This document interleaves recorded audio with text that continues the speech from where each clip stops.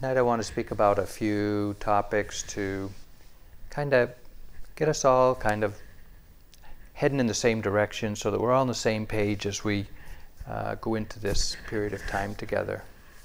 We all come from different places geographically, different places in our heart, different places in our commitment and practice of the Dharma. And even though we have a lot of difference among us, when we come here, we're really coming to do one thing. And that is, we're all interested in some way in waking up just a little bit more to more of what's going on in our life and what it means to be a human being and how to be free. So just as a reminder of that, and so that we can begin to let go of some of our differences and some of our distractions that kind of individuate us. I want to speak in a way that will try to show us that we're all really like-minded in our coming and being here. So I want to speak about personal aspiration. It's important to know why we're here, each one of us. I also want to speak about the format of the retreat so that you can understand why we schedule the retreat as we do, just so that you can feel that you can buy into it. And then I want to speak about the practice itself as a very gradual training and just the potential of any training, but particularly this training in awareness. And then I want to speak a little bit about what's important to know as we begin practice. If we had the time, and it was an opportunity here, it would be nice to be able to ask each one of you to reflect on and then to share with us, why are you here? And to just consider for a minute, why am I here? What brought me here? What is going on in your life right now? What is going on in your mind, or my mind, my heart? What makes it important that I take a week out of the busyness of life and come to this place at this time with these teachers to do this practice?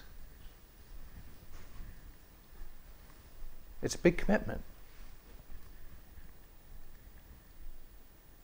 And we may have a very modest reason or aspiration. Maybe we're just curious about this practice or these teachers or the cook's food. I went to one retreat and someone had been given the retreat as a gift certificate by his co-workers. And, kind of accepting their challenge, I bet you don't dare do this, he did it. And, it really doesn't matter, in some sense, how you get here. If you're here with some intention and some purpose, it's important to ask yourself and to know why. Sometimes we just understand that we want to just kind of unplug and chill out for a while. We just want to calm down. Maybe our life is really hectic lately, and kind of unplugging can be a source of, or a way of managing some of the stressful conditions in our life. Others of you may understand that this practice offers a very powerful tool for healing our hearts, healing our minds, sometimes healing our bodies sometimes. And one of the obvious benefits for those of you who've practiced at all know is it does help bring the mind into balance.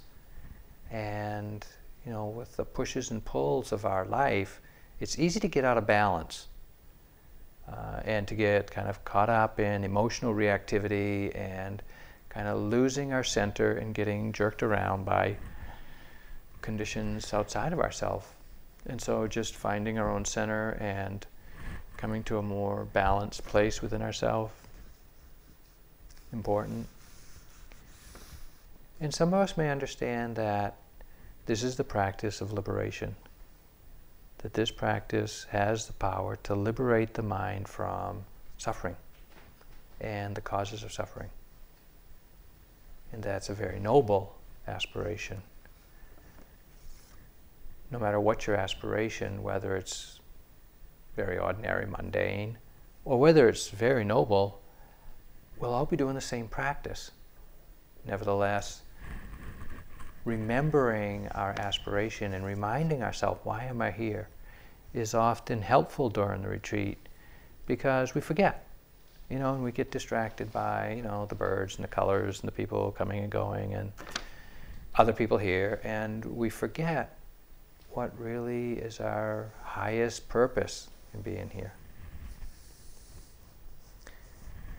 And now that we're here, I know it has taken many of you some time and some resources to fulfill the conditions of getting here. It costs some money, and you have to make arrangements for people to take care of your work or your pets or your children or parents, or we have a lot of obligations and responsibilities, so it's not easy, and it takes a lot of preparation to come here. But now that you're here, we want to make a commitment to take full advantage of the opportunity and to fulfill as much of our aspiration as we can by participating fully here. It's important to consider that we may wish for and hope for and aspire to something that seems far-reaching, very transformative, maybe beyond our reach, we don't know yet.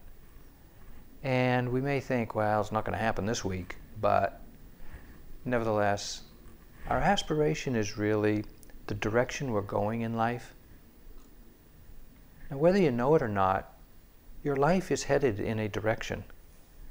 And maybe you only know it by looking back and seeing where you've been over the last month or months or year or two, or decade even for some of us, and see the direction, the trajectory that your life is moving. That gives you an idea of your aspiration. Others of us may have a very clear direction that we know we want to go, and that we keep orienting ourselves in that direction as often as we remember, as frequently as we notice that we're not headed in that direction, that we're kind of distracted, dispersed, kind of taking a detour. Seeing that, remembering, and reorienting ourselves. And in that way, any of us can redirect our energies towards our aspiration at any time. Anytime. When you see you're off course, you just turn around and head in the direction of your aspiration, and that's really all we can do. That is what we can do in that moment to fulfill the conditions for reaching that and fulfilling that aspiration.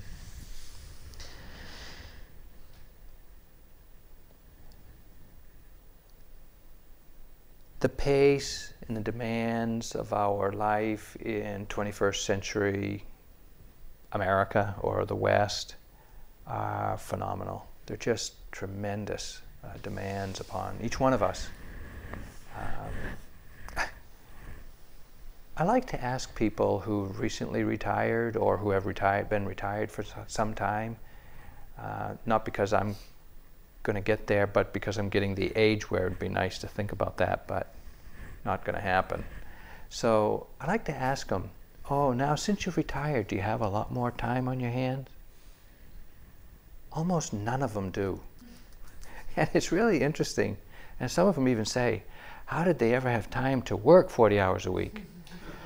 And it's something to consider that our lives are so full that even in the midst of fullness of work or retirement, we still can find the time to practice and to reorient ourselves towards the direction we're going. But in that busyness of life or the fullness of life, multitasking is really useful. I guess it's probably essential that we know how to do a few things at once. You know, talking on the phone and making notes and doing our to-do list and watching something cook on the stove, and that's necessary. But at this retreat, multitasking is a hindrance. Now, it's not that you got a lot to do, but the habit of multitasking is very deeply conditioned. And so often, even here, you may find yourself seeming like you've got a lot to do. You got to hurry up to get here, to do this, to sit down, to fold your thing, and get your water bottle filled. And it's like, I mean, filling your water bottle and, you know, fluffing your cushion in one day is quite a lot. But so it just watch the pace of your mind, because there really is nowhere to go. There really is nothing to do except try to be here.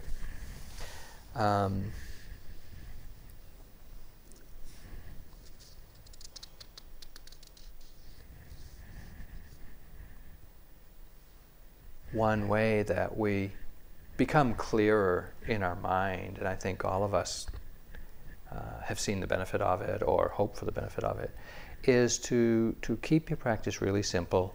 Do as little as you can in any one moment, but do it with intention, to really be present with what it is you're doing. And in this way, you'll see when you're off track and how to get back on track, reorienting yourself. It's been my experience that over the course of retreats and years of practice, decades of practice now, that as I continue to practice, my understanding grows, my commitment grows, my faith grows, and the clarity of my aspiration gets more refined. I couldn't know 30 years ago what I know now about the path of awakening. That's just not possible. But through practice, we answer questions that we have within ourselves, and new questions emerge to guide our practice, and through practice we answer them, and then more refined questions appear. You know, plate tectonics, the understanding of how the Earth's surface, the crust of the Earth's surface, moves around. Big floating chunks of Earth are floating around. This was a theory or an understanding that came into geologists' minds back in the 60s. And before that, there was just a growing pile of unanswered questions that geologists just couldn't answer with their knowledge at the time. And there was a lot of paradoxical information. And then gradually the theory of plate tectonics came into an understanding and common knowledge, and it just answered a tremendous amount of questions. It just satisfied a lot of unexplained things. But along with that came a whole new refinement of the questions that geologists were asking. And the same thing happens with our practice. We're something like mental geologists.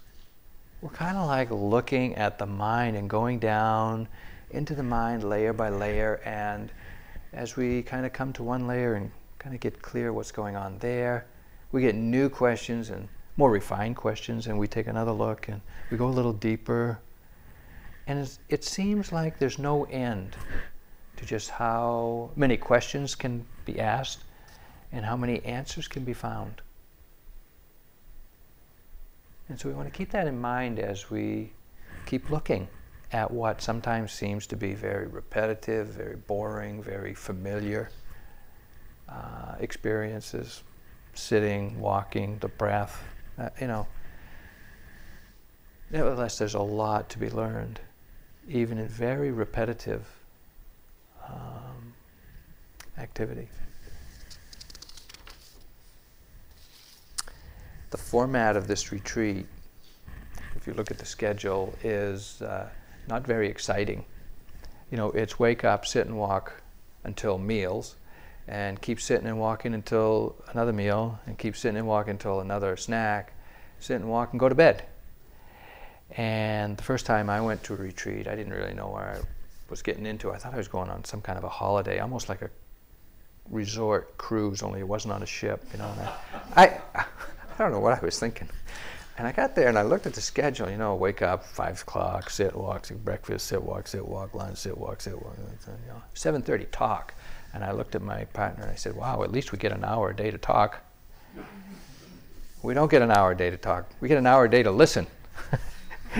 It's the teachers do the talking. And it can be a little daunting just to kind of imagine going all day without talking.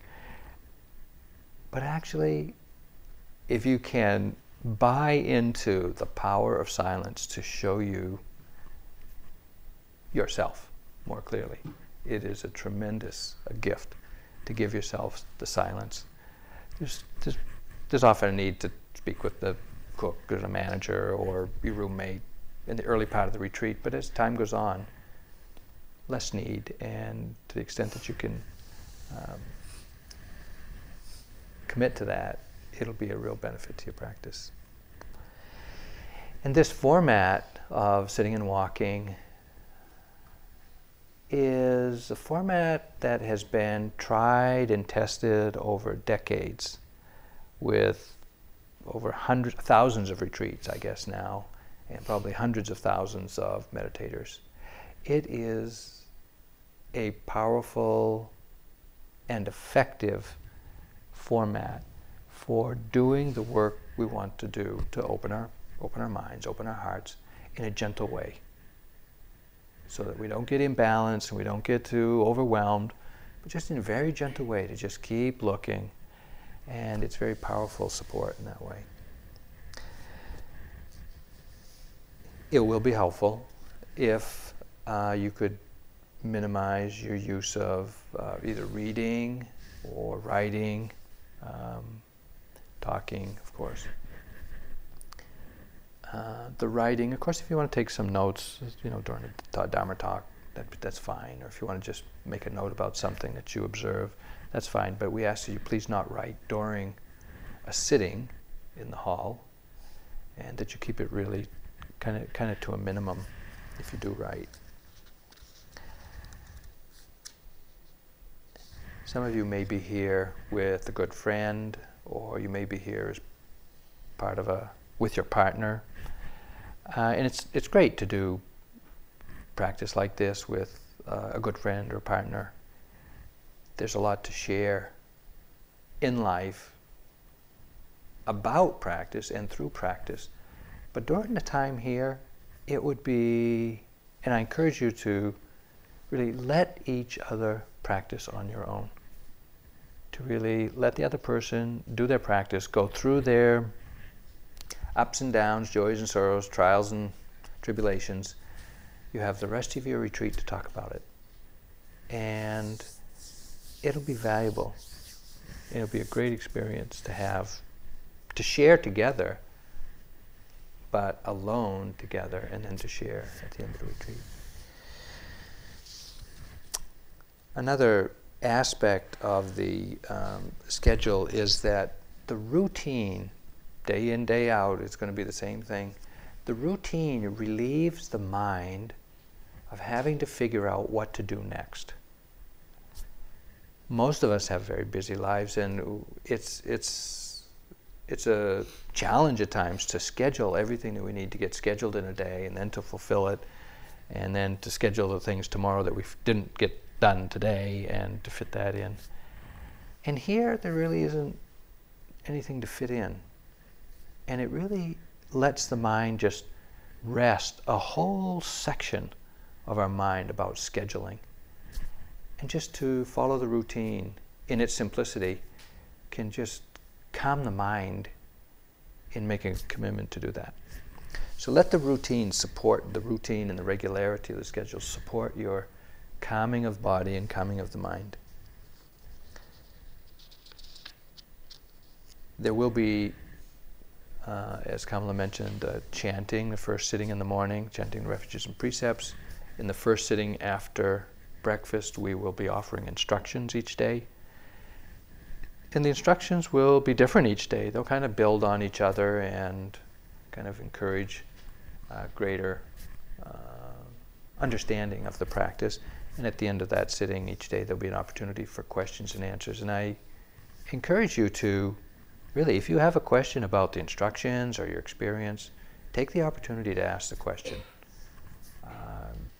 Often, some of you will be real willing to ask questions in a group, and others are kind of shy and self-conscious maybe and not so comfortable. But those who ask the question for everyone, and almost all of you will get the benefit from anyone's question.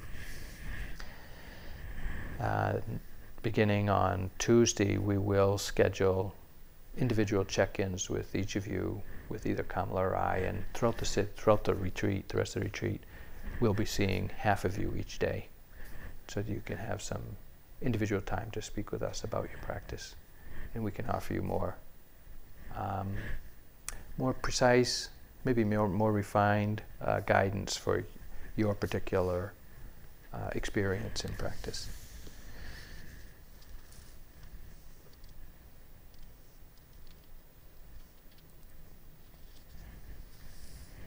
Keep it simple. One of the best instructions I ever got for early in my practice was keep it simple. Keep your practice simple, keep your life simple, keep your being here simple. We have a tendency to really proliferate just a tremendous amount of activity and ruminations in the mind, and possibilities are just endless. And it complexifies the mind very easy. We're very good at that.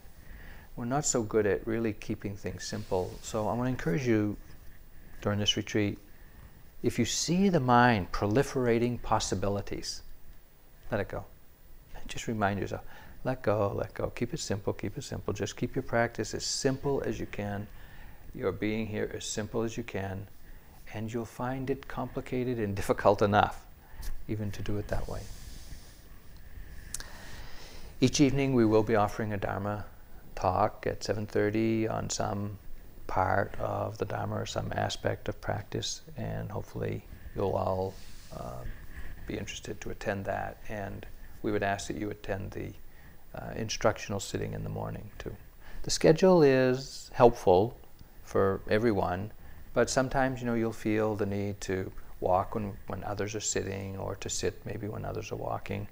And that's okay. You can modify your schedule a little bit if you wish, but for the most part, see if you can kind of fit into the flow of the retreat in that way. And another really important aspect of the retreat, and actually an important aspect of practice in life, is to accept the way things are. This is the way it is. There are limits to this facility. There are limits to the schedule. There are limits to what we can offer, what the cooks can offer. And just to accept as much as possible, oh, this is the way it is, and see if it can be good enough. If it's good enough, then let it be good enough, without seeking more or better or something different. This is the practice of renunciation. And it's not a lifestyle or a practice that's very common, actually, in our life and in our culture and our conditioning, to be satisfied with the way things are. Very difficult. Most of us not yet there. And so this is an opportunity to try to practice with what's good enough, and to let go of proliferating more needs that can be met, but maybe it's a little too much to expect here.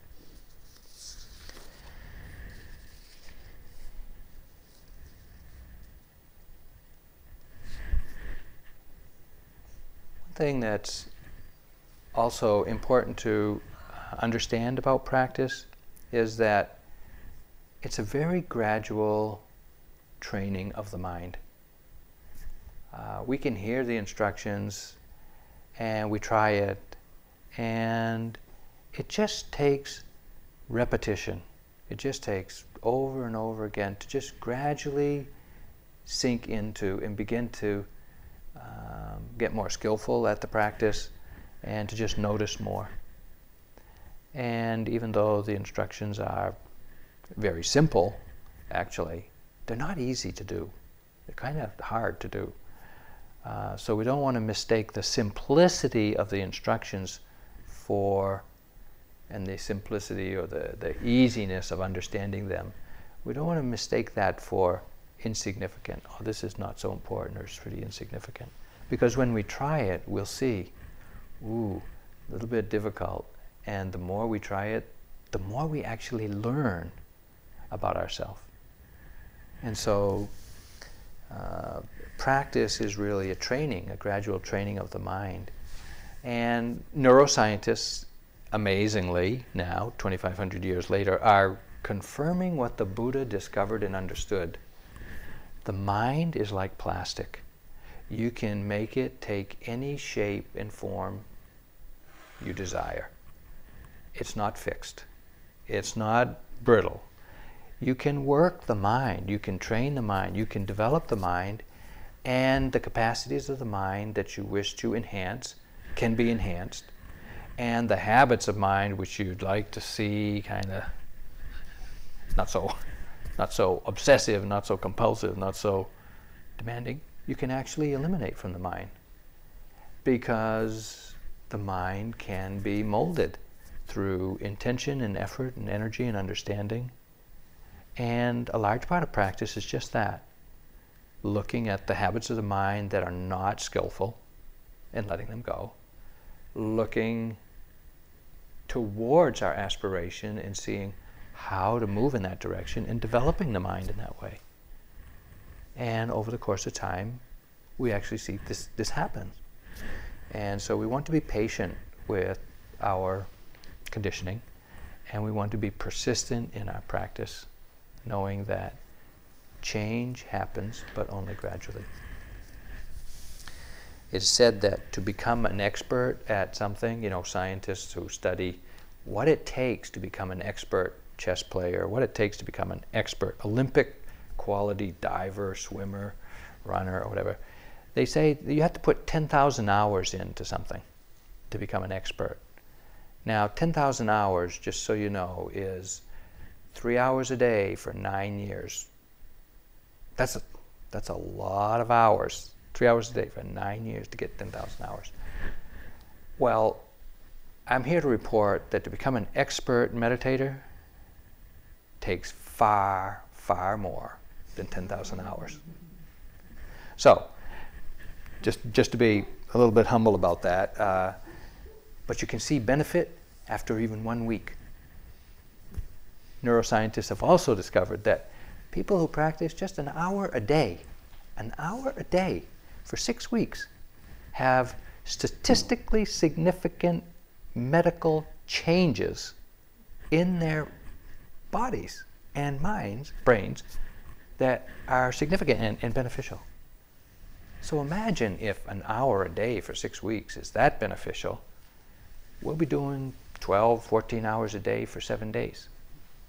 You can expect some significant change.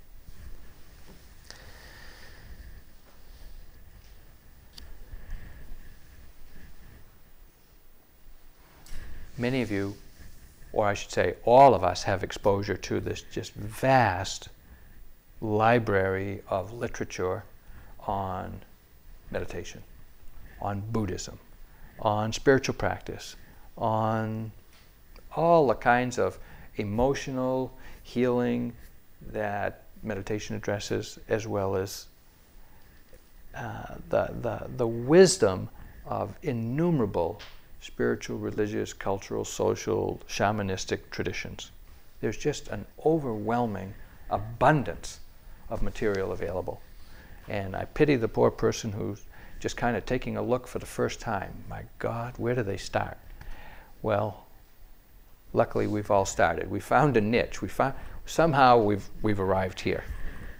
So, out of all that you've read, and all that's available, and all that you haven't read yet, but hope to, what is it that you really need to know to practice here effectively? One, meditation is the work of the mind. It's what the mind does.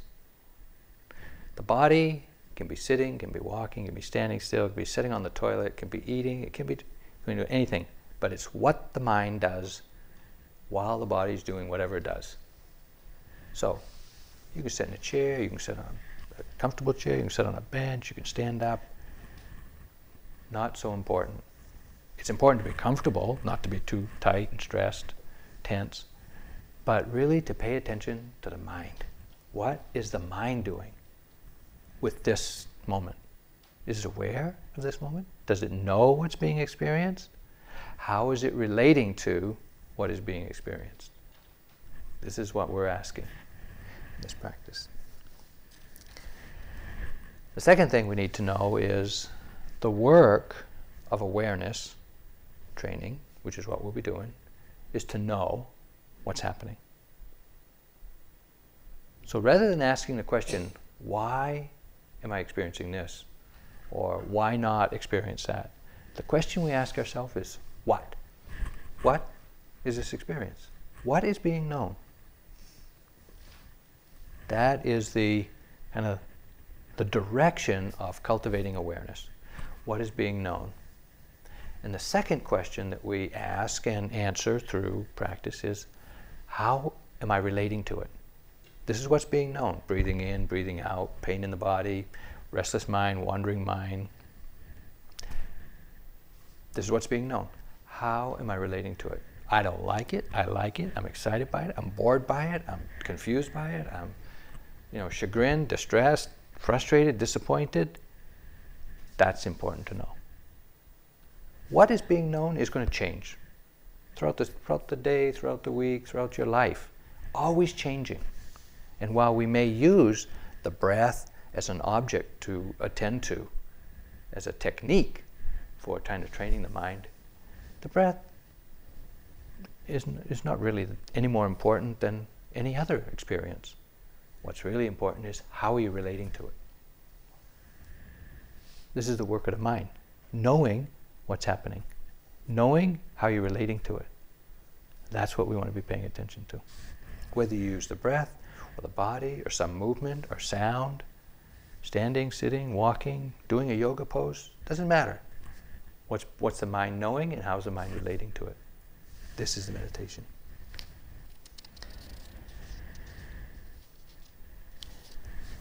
Thirdly, the objects and experiences that we want to be paying attention to mostly are within our own body, within our own mind. Yes, when our eyes are open, we see others. When our ears are open, we hear other sounds. But primarily, we're paying attention to what's going on within the body, within our own mind.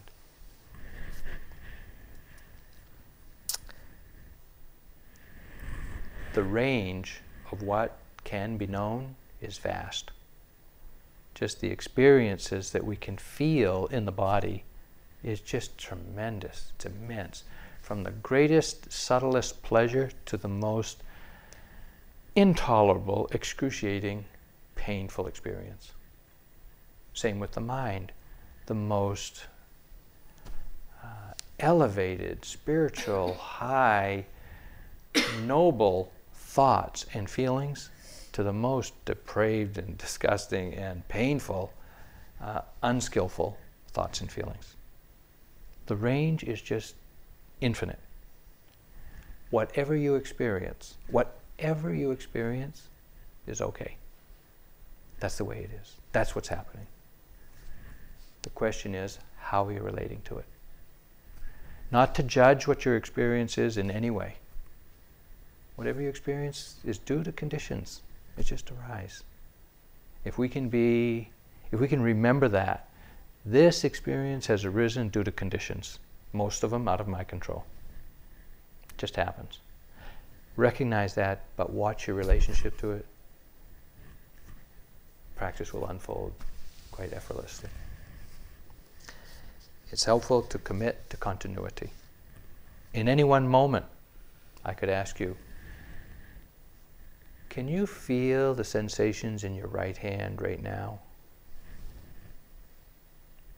And with a minimum of effort, but precisely directed, we can feel what is going on in our right hand.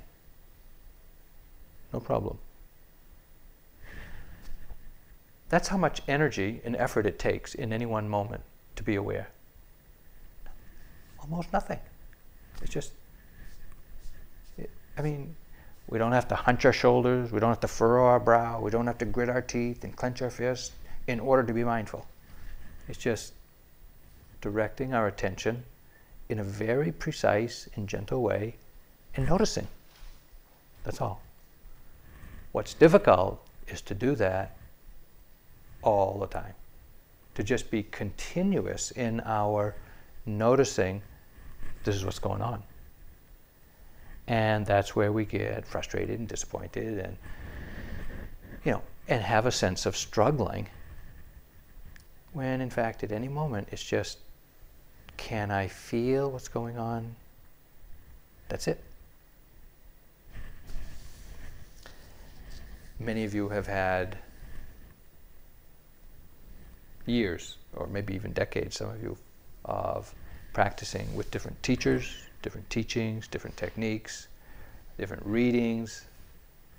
And in fact, they're all valuable and useful and relevant to some of you at some time in your practice.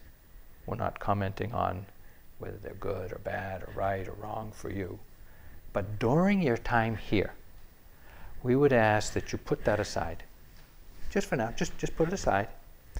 And not out of judgment, but just put it aside and try what we're offering.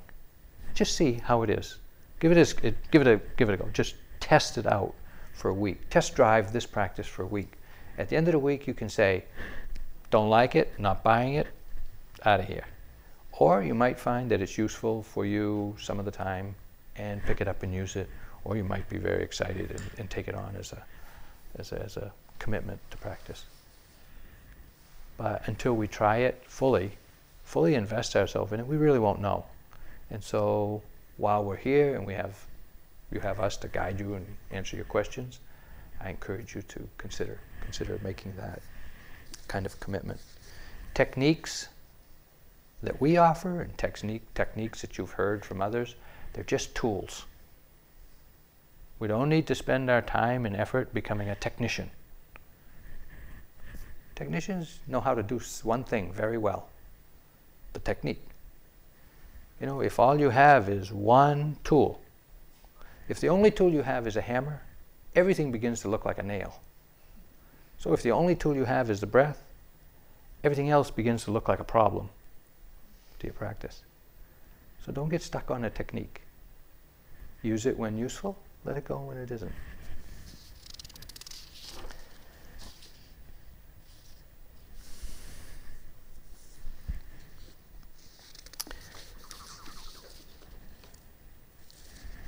There's a couple of more reminders to encourage you to get the benefit of your time and your efforts here.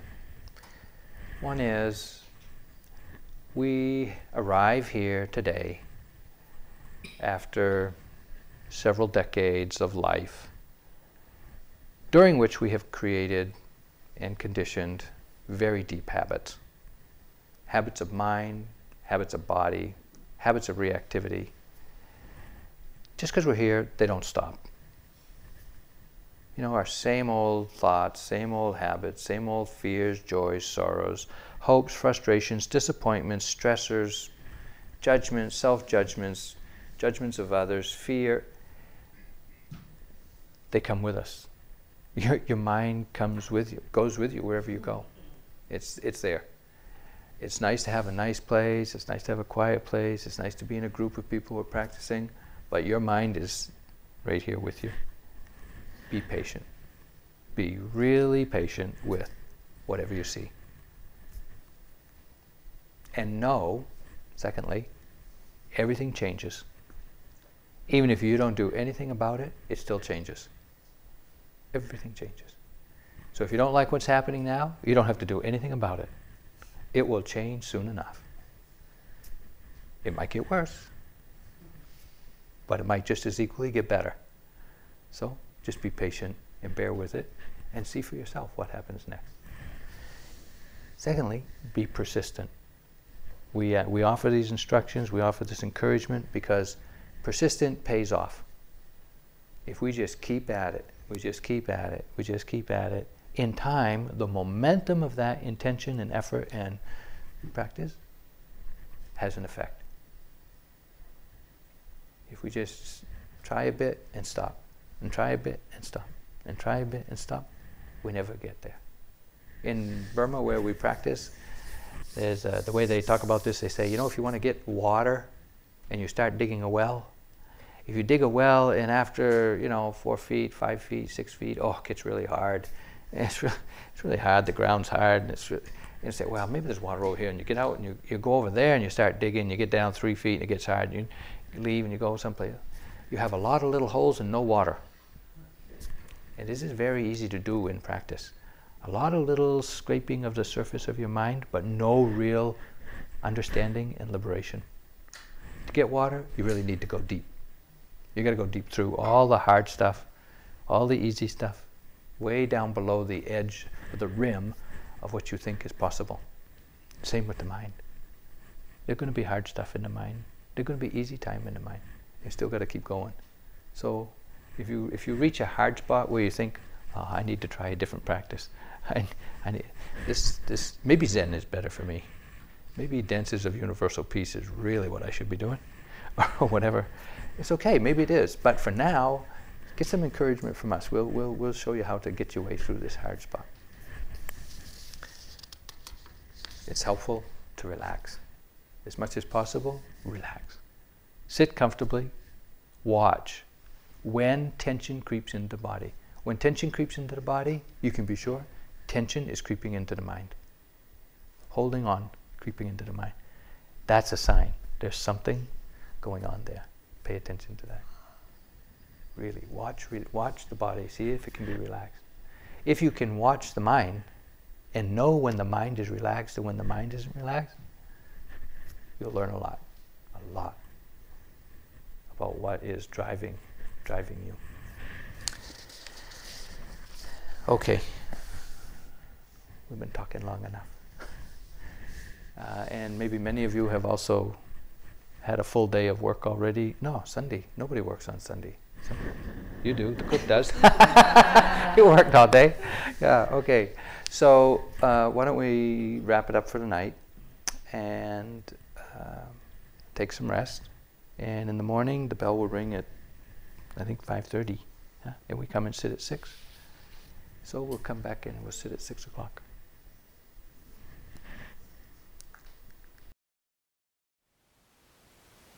Thank you for listening. To learn how you can support the teachers and Dharma Seed, please visit dharmaseed.org/donate.